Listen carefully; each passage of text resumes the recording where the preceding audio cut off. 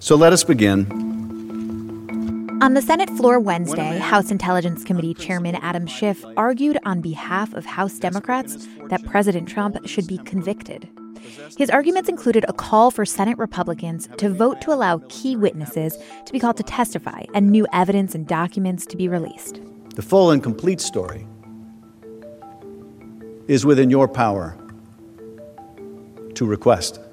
Talk of witnesses and evidence has been circulating for weeks as senators have fought over the terms of the trial. Republicans insist that Trump has been denied due process, a phrase borrowed from criminal court proceedings. There isn't a witness that can be called that can fix this process. There isn't a witness on either side that you can call that can inject fairness and due process into a process that had none. And Democrats have argued that Americans expect witnesses and documents as part of a proceeding called a trial. And that's all that we're asking for today, is to make sure that we give the American people the trial that they expect. But there are important distinctions between a criminal trial and a Senate trial, places where the courtroom analogy falls short and sometimes where quirky Senate rules take over. And yet, despite the differences, there's been some intersection in this impeachment saga between the court system and the impeachment process. Last year's House inquiry led to a bunch of subpoenas for testimony and documents from people close to the White House. Former White House counsel Don McGahn has defied Congress by skipping a major congressional hearing. Subpoenas that found their way to court and remain entangled in court battles. That leaves Trump fighting impeachment-related battles in two arenas. One, the court system, and two, the Senate. And his respective lawyers in each of those arenas are taking different and often conflicting approaches to those battles. Those contradictions could undermine Trump in the courts, and the outcome of these cases could have real significance for the future of presidential power. This is Can He Do That, a podcast that explores the powers and limitations of the American presidency and what happens when branches of government collide. I'm Allison Michaels. To unpack all of this, I needed a legal affairs correspondent. I turned to the Post's Ann Marimo. So throughout the entire impeachment process, there have been concerns raised across the aisle about the legitimacy of the process, what exactly a Senate trial should look like, and how closely that should mirror a criminal trial. Many members of Congress talk about wanting evidence. A trial without all the relevant evidence is not a fair trial. Witnesses. So the debate over whether or not to have witnesses continues to rage. Things that we are familiar with from criminal trials. So before we get into the details, let's answer this basic question. Is a Senate trial intended to or even supposed to match a criminal trial in how it's designed and how it works? Right. It's called a Senate trial, but the analogies are limited. As you know, it's a political process, so the constitutional rights that apply when someone is a criminal defendant in a courtroom are very different when it comes to questions about convicting the president and removing him from office. So when we make the comparison between a criminal trial and a Senate impeachment trial, the analogy, as we all know by now, is that the senators are the jurors. Yet a juror in a criminal trial who expresses bias would potentially face consequences. But in an impeachment trial, are there any such enforceable rules against expressing bias? No, again, it's a political process, and a lot of legal experts have joked that if any of these 100 senators were in the jury pool of prospective jurors in a criminal trial in a courtroom, they would immediately be struck and be not able to sit on the jury. You have 4 Democratic senators running against President Trump, running to be the person to replace him. And then you have some of the Republican senators who have close relationships with the president. You have Mitch McConnell, who's essentially the jury foreman, has already said there's 0 chance of conviction. I doubt it. I doubt it. There's 0 chance the president obviously would be removed from office, and I'm hoping we'll have no defections at all. A regular criminal trial, jurors are admonished not to even read the newspaper or go online and read the news. Here you have the senators, every time there's a break in the action, going out and becoming part of the news.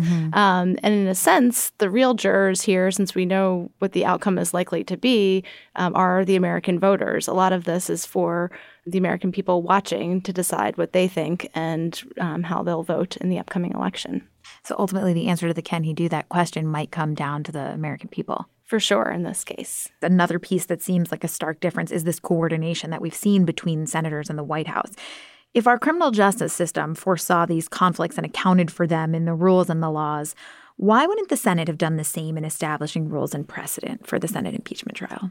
Because what's at stake is very different. In a criminal trial, it's about the defendant has constitutional rights, for instance, to a lawyer, against self-incrimination, because what's at stake for the criminal defendant is going to prison, possibly a death sentence, losing liberty and property. Here, again, it's a political process. The president could lose his job and his power, and that's important, but it's not meant to be the same process.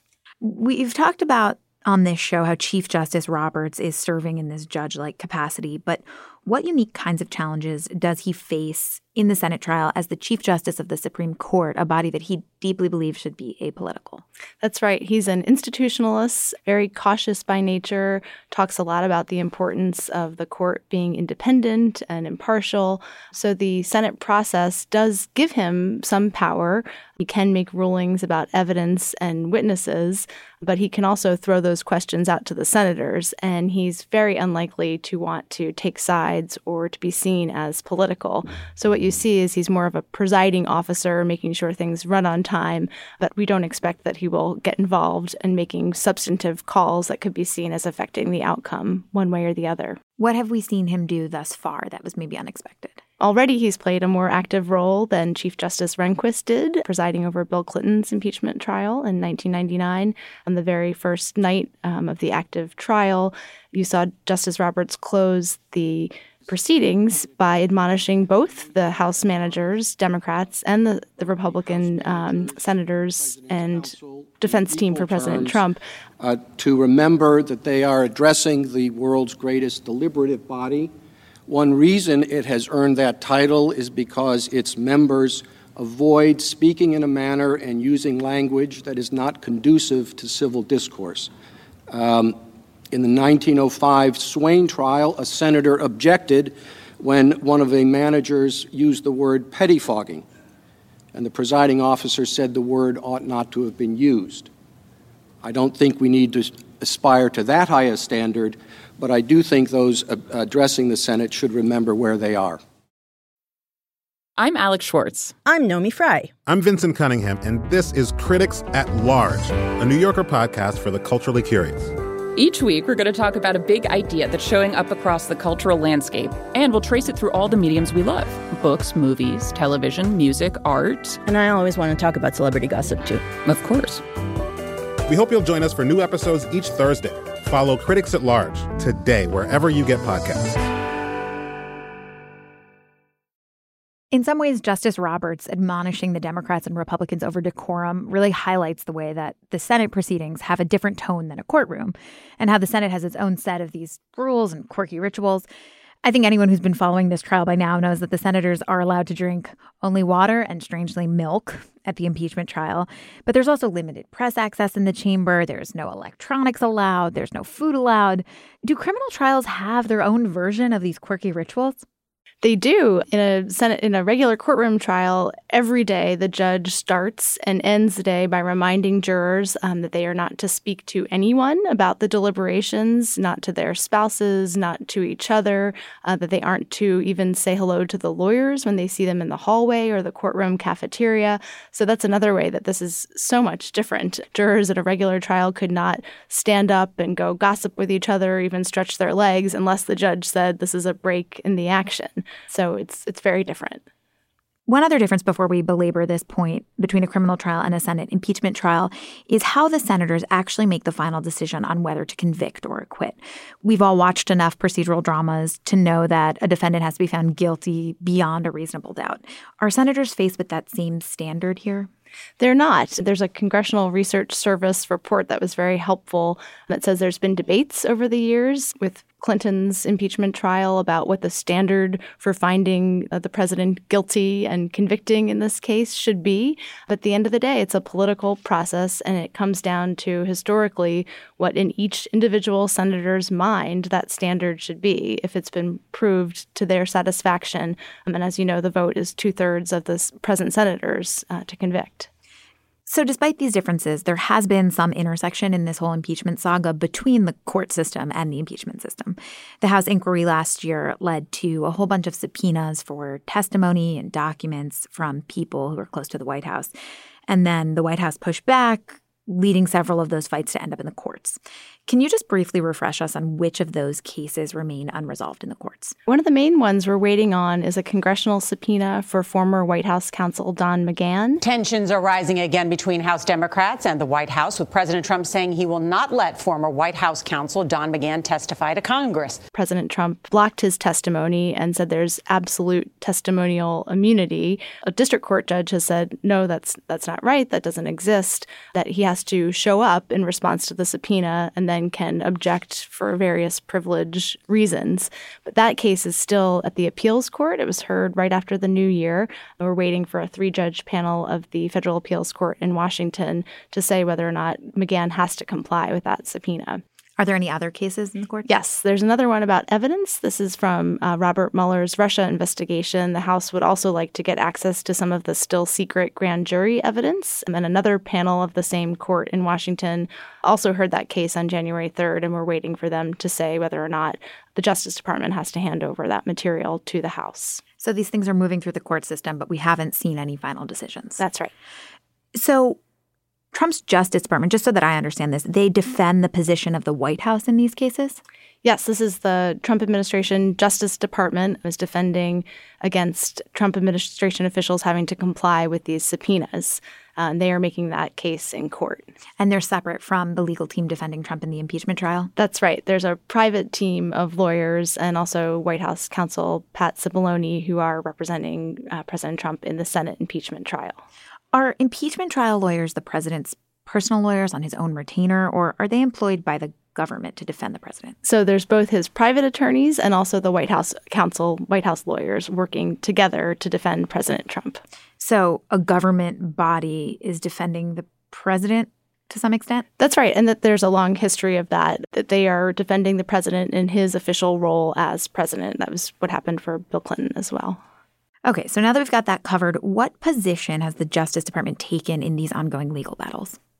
So the Justice Department has told the court repeatedly that they should stay out of what they're calling a political food fight between Congress and the White House, and that the courts don't have a role there. These are political disputes, that the court should not be taking sides here and should let them work it out on their own. And that's very different than what Trump's lawyers are arguing in the Senate trial. Well, that was interesting. We've only heard from them on one day, and Pat Cipollone and Jay Sekulow made a big point of saying that the House had rushed this process, that we have the federal courts, that's what they're there for, that they should let the court and judicial review take place first about these subpoenas before going to impeachment.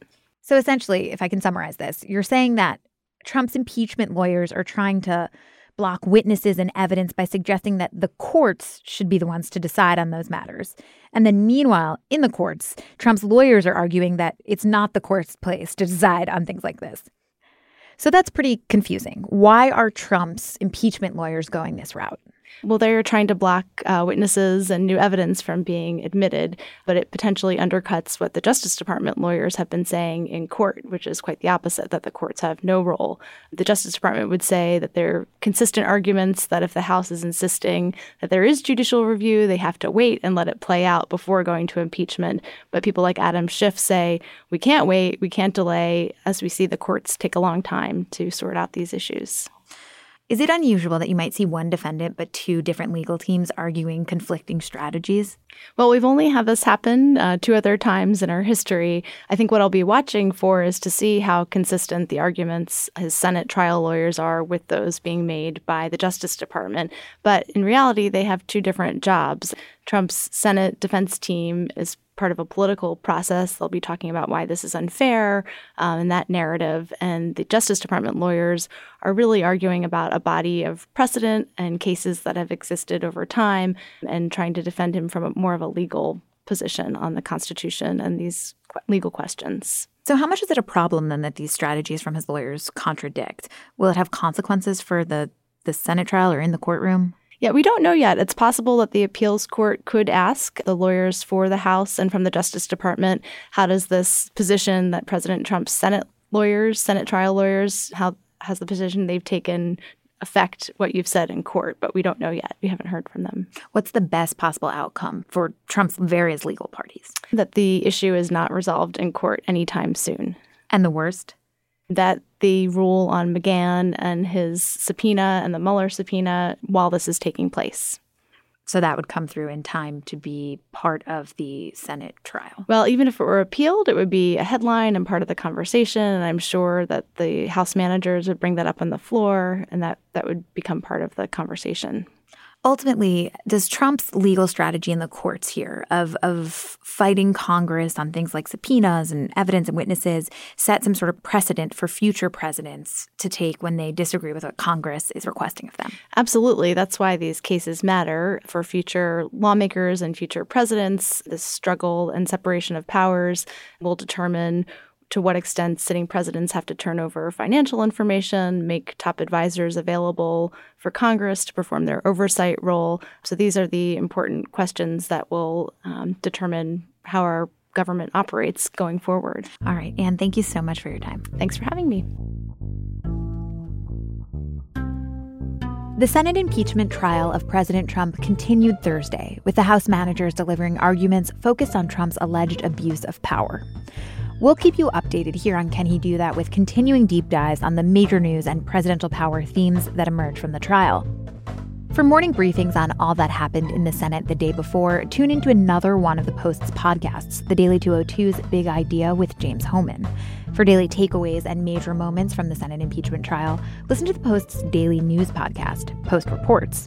Or, if you prefer it all in one place, subscribe to the Post's Impeachment Updates podcast feed, where you'll get the latest impeachment news from all three shows: Can He Do That, Post Reports, and The Daily 202's Big Idea. Subscribe wherever you listen to podcasts. Can He Do That is a team effort here at The Post. It's produced by the tenacious Carol Alderman with help from Ariel Plotnick, design help from Kat Rudell Brooks, logo art from Loren Boglio, and theme music by Ted Muldoon. If you're looking for a smoking gun, I can absolutely guarantee you, you will not find it. In October 2001, a series of letters filled with a deadly powder called anthrax were dropped into the U.S. mail system. What started as an unprecedented case turned into an unsettling mystery. Who sent these deadly letters? And why? From Campside Media and Sony Music Entertainment, I'm Josh Dean, and this is Cover Up Season 4, The Anthrax Threat, available now.